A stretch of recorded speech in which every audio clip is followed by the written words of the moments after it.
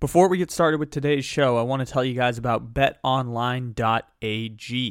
BetOnline.ag is back and better than ever for the 2021 football season. With a new updated site and interface, even more odds, props, and contests, BetOnline continues to be the #1 source for everything football. Head to the website or use your mobile device to sign up today and receive your 100% welcome bonus. Double your initial deposit just for signing up today. Use the promo code NFL100 at checkout. BetOnline.ag, your online sportsbook experts.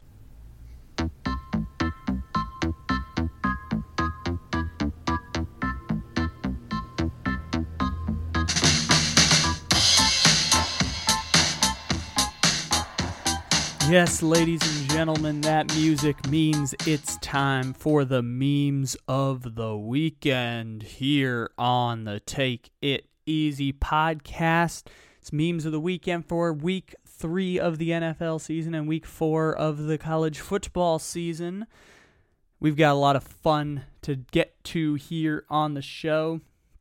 A lot of returning favorites here. In fact, I think it's our four of the 6 classics here on the memes of the weekend, which, you know, we're hitting a bunch of them here. You got the ACC Coastal. You're going to hit the Pac-12 South. We're going to talk about Gus Johnson. We've got our Phillip Rivers Purgatory segment. And, of course, the ones that we're missing are Nebraska and Florida State. We can laugh at Florida State, though, being one of 4 FBS teams that is currently 0-4. We can laugh at that and how terrible Florida State was against, I think, Louisville this week. I think they lost to Louisville by a couple touchdowns. But other than that, we got a lot of the classics and a lot of the newbies here. And the place I want to start is Gus Johnson with the call on the Jamal Agnew, shout out Point Loma High School, kick return for 109 yards and 6 points for the Jaguars that ultimately didn't mean anything because Trevor Lawrence completed one pass in the third quarter, and it was to Byron Murphy, the Cardinals corner, and went back for a pick 6. Why do you run a flea flicker when you can't even run your regular offense? It was just terrible all the way around for the Jacksonville Jaguars. But this was the bright spot, and the bright spot for all of us is getting to listen to Gus Johnson call this, courtesy of Fox Sports.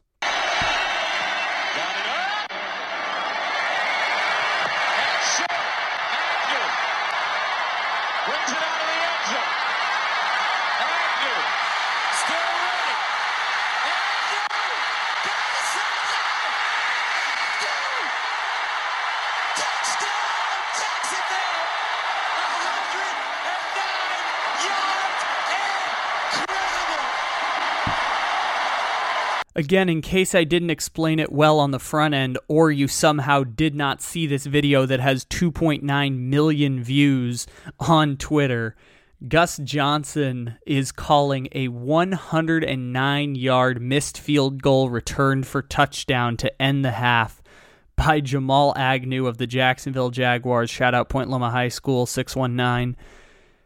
It was an unbelievable call in the moment. I'm just like, Gus Johnson is the gift that keeps on giving. He just ends up in so many of these crazy situations, and he's just a brilliant commentator. We talked about it 3 weeks ago when Penn State played Wisconsin. He had one of the most amazing calls ever. Last week, Nebraska and Oklahoma, he got to call the one-handed interception and had an unbelievable call there that you can Google on the internet. And then last week, he got to call the Minnesota-Arizona missed field goal with Aqib Talib, and thank you, Fox Sports booth. Whoever he or she who is running Fox Sports and decided to keep Gus Johnson and Aqib Talib in the broadcast booth together, thank you for continuing it. Even if they're just going to call every Cardinals game for the rest of the season, I'm totally cool with that. Just keep giving us Gus Johnson and Aqib Talib broadcasts so we can get more moments like this, because Gus Johnson is the fun broadcaster. Gus Johnson is not like the stuffy regular broadcasters. He gives us these amazing moments, sometimes twice a week. Unbelievable. That man is working so hard too, by the way. The fact they've got him doing college football games in the mornings on Saturdays and then doing NFL games like 24 hours later. whew, they got that man working hard right now to earn that paycheck. Highest paid broadcaster at Fox behind Joe Buck. They are making that man work.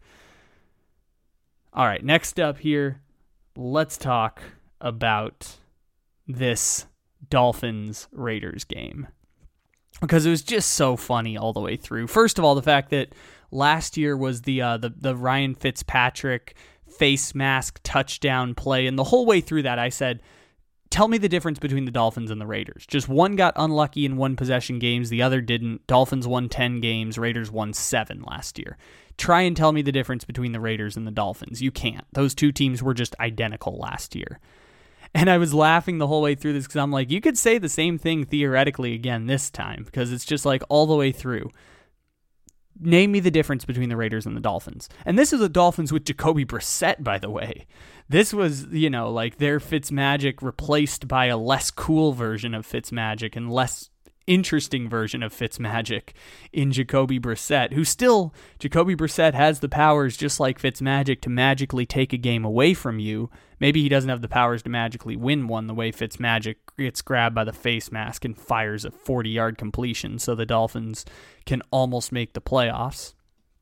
But even then, with Jacoby Brissett, that game was just stupid fun. John Gruden looks like he's always just having an aneurysm on the sidelines. It's really unhealthy to watch John Gruden pace the sidelines. His forehead is permanently stuck in a downwards angry face. He looks like the Chucky doll. He looks like, all the jokes we make about John Gruden. I'll tell you what, man.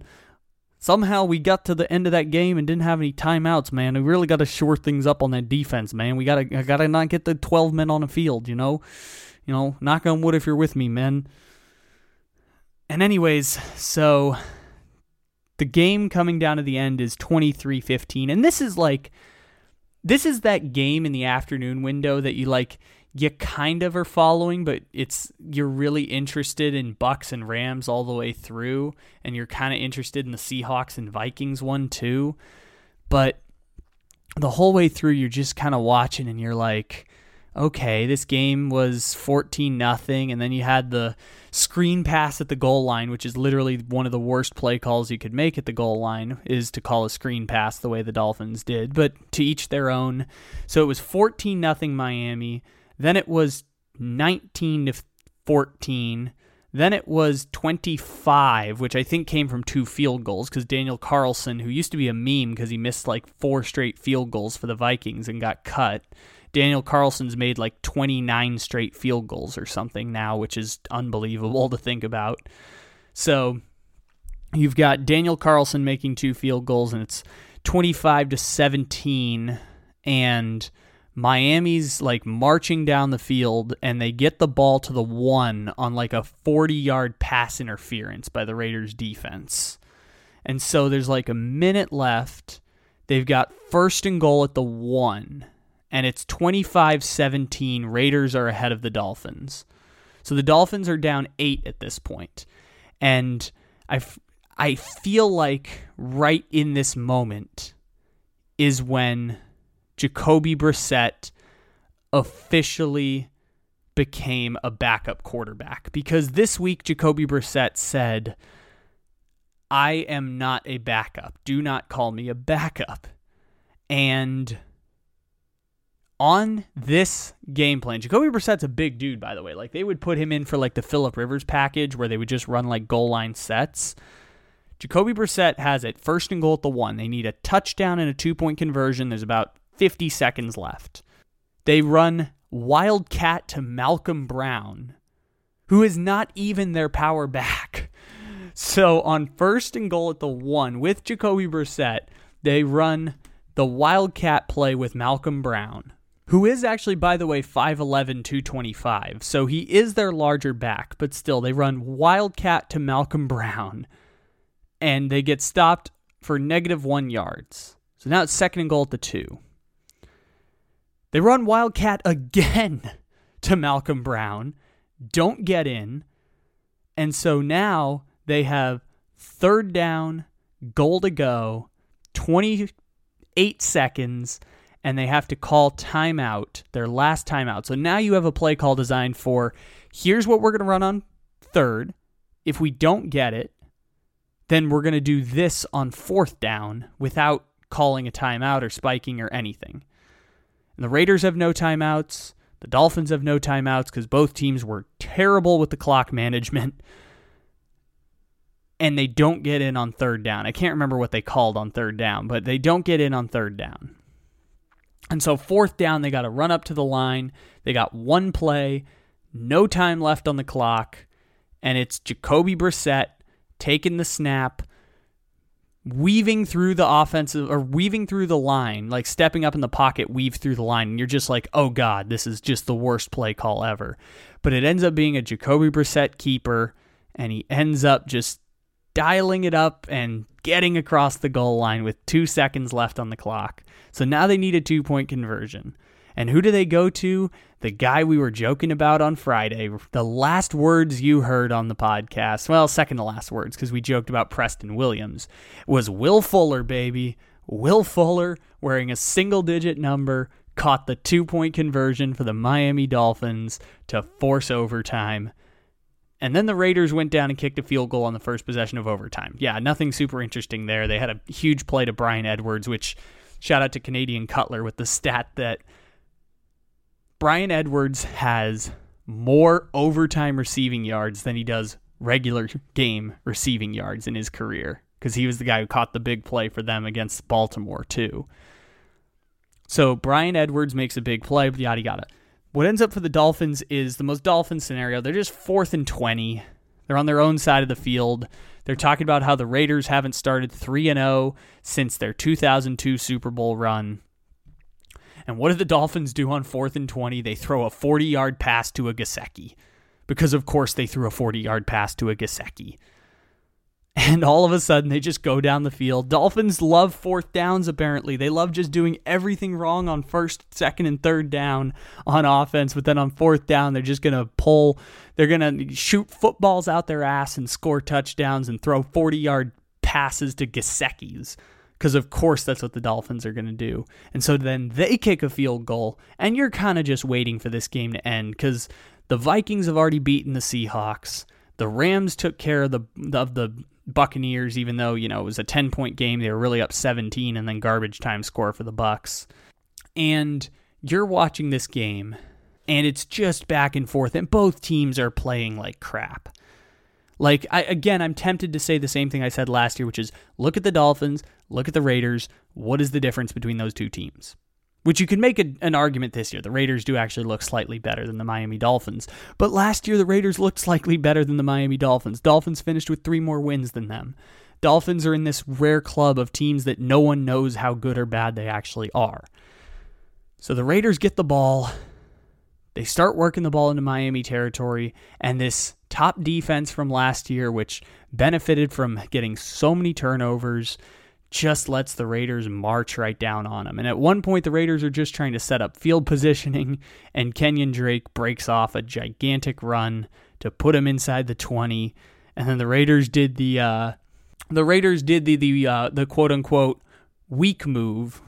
They're not the real men of football, and decided to kick the field goal instead of scoring the touchdown to make sure that if they didn't score or the field goal got blocked, that the clock would run out and that they would at least get the tie against the Dolphins. Like, the best the Dolphins could do at that point was go for the tie.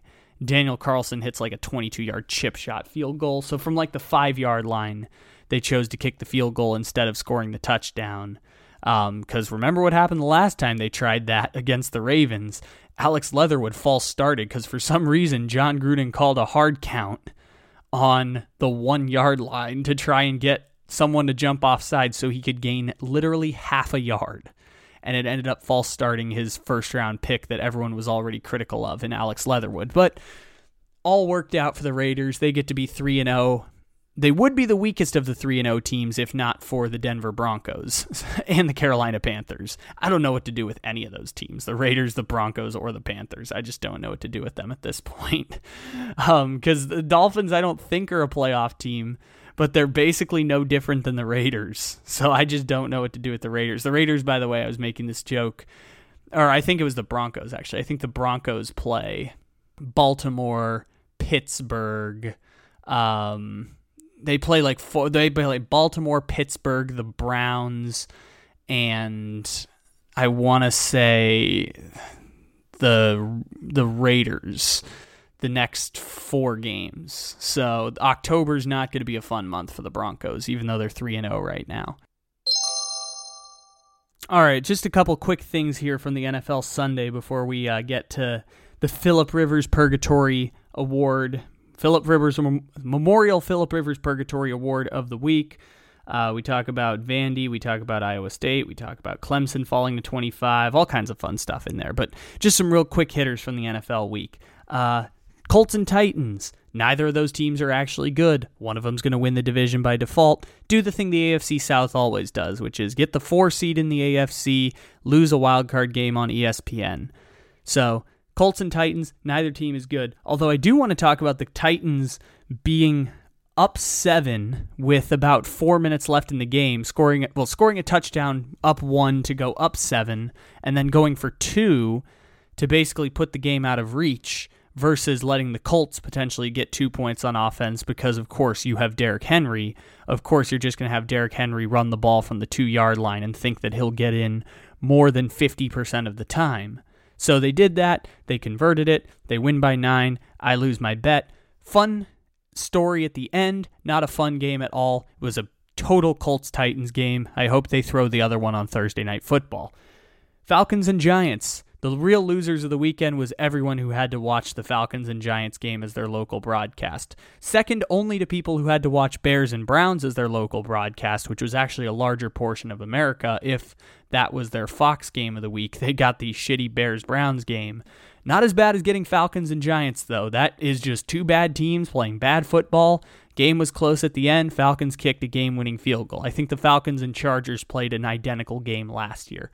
2 bad teams playing bad football. Giants, you had 10 days in between your heartbreaking loss to Washington and getting to play an easy one against the Falcons. And if you're not going to beat the Broncos, the Washington football team, and the Falcons, good God, your team is bad. Oh, New York Giants, it's so funny to watch you fail, just like it's so fun to watch the Bears fail. You thought you had expectations. But if this is any silver lining, at least Gettleman's going to get fired. Joe Judge is going to get fired. Daniel Jones is going to be gone. You guys get to reset everything over again and continue into your second decade of perpetual mediocrity. Your ass retired Eli Manning's jersey, booed the owner, and all of a sudden your team is still perpetually mediocre 9 full years after you went to the Super Bowl. So apologies to everyone who had to watch that shitty game this weekend. Iowa State, let's talk about that now real quick because I'm running out of things from the NFL weekend. We talked about Dolphins Raiders, talked about Colts Titans, talked about Falcons Giants. Let's talk about the Iowa State team. This is, we've already done a memes of the weekend topic on them, but this is why you don't stay together too long. Once you've maxed out your accomplishments at a certain place, you go somewhere else because things like this can happen if you're Iowa State. If you're Iowa, I think you're a top 5 team right now. Right now being the key word. But for Iowa State, you are now unranked. They got squashed by Baylor, who's not actually that good. I think Dave Aranda is the coach there. He was the DC for those LSU teams with Joe Burrow and Jamar Chase that sold their souls to win a national championship. I think he's the head coach at Baylor. Baylor now gets to be in the top 25 because this is how things work, is in this weird college football season where more top 25 teams have lost in the first 4 weeks than the history of the poll era of the sport. When that happens, I guess we're just going to flip-flop teams who win. So now Baylor, you get to take the place Iowa State was in. NC State, you get to take the place Clemson was in. Arkansas, you whomped Texas A&M. You get to be number 8 now. Texas A&M, you get to be number 15 where Arkansas was. We're just going to flip places of people when they whomp or when they don't whomp or when, Clemson takes a dump and still gets to be 25 because we don't want to say Clemson's out of the top 25 even though they're really, really bad this year. Not really, really bad. Clemson, I'm surprised they fell all the way to 25, but I don't think NC State was really a team people had making it to the top 25 going into last week. So Iowa State, Matt Campbell shouldn't have turned down $59 million from the Lions. I know things aren't going great for the Lions right now. Like, don't get me wrong there, but probably shouldn't have turned down that much money. Oh, you probably should have gone anywhere other than Iowa State too, because this is PJ Fleck syndrome. By the way, row the boat. Lost as 31-point favorites to Bowling Green. First 30-plus point favorite to lose outright since 2019 in college football. PJ Fleck cannot get another job outside of Minnesota. This is a classic case of what happens when you turn down too many jobs, is at a certain point your value starts to disappear. And watch what's happening to Matt Campbell at Iowa State when he can't get a better job, and watch what happens to PJ Fleck at Minnesota when now he can't get another job better than Minnesota. Turn down Oregon, no one else is calling. Matt Campbell turns down the Lions, no one else is calling. Sorry, Iowa State, classic example of giving up too little too late. We talked about this a little bit with Stripe Hype too. All the top quarterbacks are struggling. Sam Howell, North Carolina, lost by 23. He had a couple interceptions. Rattler got booed and people wanted him to get benched. Brock Purdy, not doing great at Iowa State right now. So rough time to be a quarterback at the top of the draft. Stripe Hype said there wasn't going to be a quarterback drafted in the top 10 this year, which I found to be low-key unbelievable, but could happen. Who knows? Maybe it will. What else do we have here? Now we can finish off our quick hitters. Well, we talked about Clemson a little bit, but we can finish off our quick hitters with Notre Dame and Wisconsin, because one of my favorite stats of the weekend was that Notre Dame was losing with 4:14 left in the fourth quarter and ended up putting up 31 unanswered against Wisconsin to beat them by 28. That is Wisconsin football at its finest. I wish I didn't watch so much Wisconsin football to kick off my college football weekend. Really was the regret of my weekend, was spending 3 hours doing other stuff, yes, but spending 3 hours watching Wisconsin football. It is time for us to award the Memorial Philip Rivers Purgatory Award for Week 3 of the NFL season. And there are so many people worthy of this award. We talked about it earlier with Mahomes on the NFL Monday 3 episode, which dropped before Memes of the Weekend, so you can check that out as well, that Mahomes technically met the qualifications, about 40 seconds, one timeout, length of the field. He was almost there. So in a lesser week, maybe Mahomes gets the award. Our traditional winner, who's won it the first 2 weeks, Kirk Cousins, controlled the Seahawks quite handily this week, so Kirk Cousins doesn't get to qualify for the award that might ultimately one day be renamed in Kirk Cousins' honor for always being down 8, no timeouts, length of the field. Jacoby Brissett was literally in a similar situation. He was down 8, one timeout, length of the field to go. The problem there was Jacoby Brissett got to the 1 yard line with 40 seconds left. So Jacoby Brissett wasn't quite a true Phillip Rivers purgatory. This week's winner, although those were two very good candidates, Mahomes and Brissett, this week's winner is Lamar Jackson for a 4th and 20 with no timeouts left conversion against the Detroit Lions, leading to the spike and, of course, the 66-yard field goal from Justin Tucker, which was just unbelievable. That was probably the most exciting finish of the last couple years in football, the 66-yarder off the back of the crossbar, or off the bottom crossbar and going in. That ball could have just bounced either way, and Justin Tucker bangs it from 66 to set an all-time NFL record by 2 yards. That man knew he needed to get to the opera as fast as possible. For those who don't know, that's a fun fact that Justin Tucker is also an opera singer. Fun little tidbit about him. Check out the Real Sports segment about Justin Tucker. It's super interesting. Justin Tucker's going to make it into the Hall of Fame as a kicker. That dude was unbelievable in that game. and we got the magical moment. And like, if you're Man Campbell and you're the Lions, that's just gotta hurt so much. And we haven't gotten to use the Lions theme song yet this year, but if you're gonna lose on a 66-yarder, I think that this is the best time you can get to play the Lions theme song that we use as our transition, because who knows how long it's going to be before I get to use the Lions transition. So let's just do it now in honor of the Lions' valiant effort against the Ravens. If you're going to lose on a 66-yard field goal, that's the closest to a win you can get. The Lions deserve it. So here's our Lions theme song that we use as transitions on the NFL Monday podcast whenever teams win, which is, of course, fittingly for Man Campbell.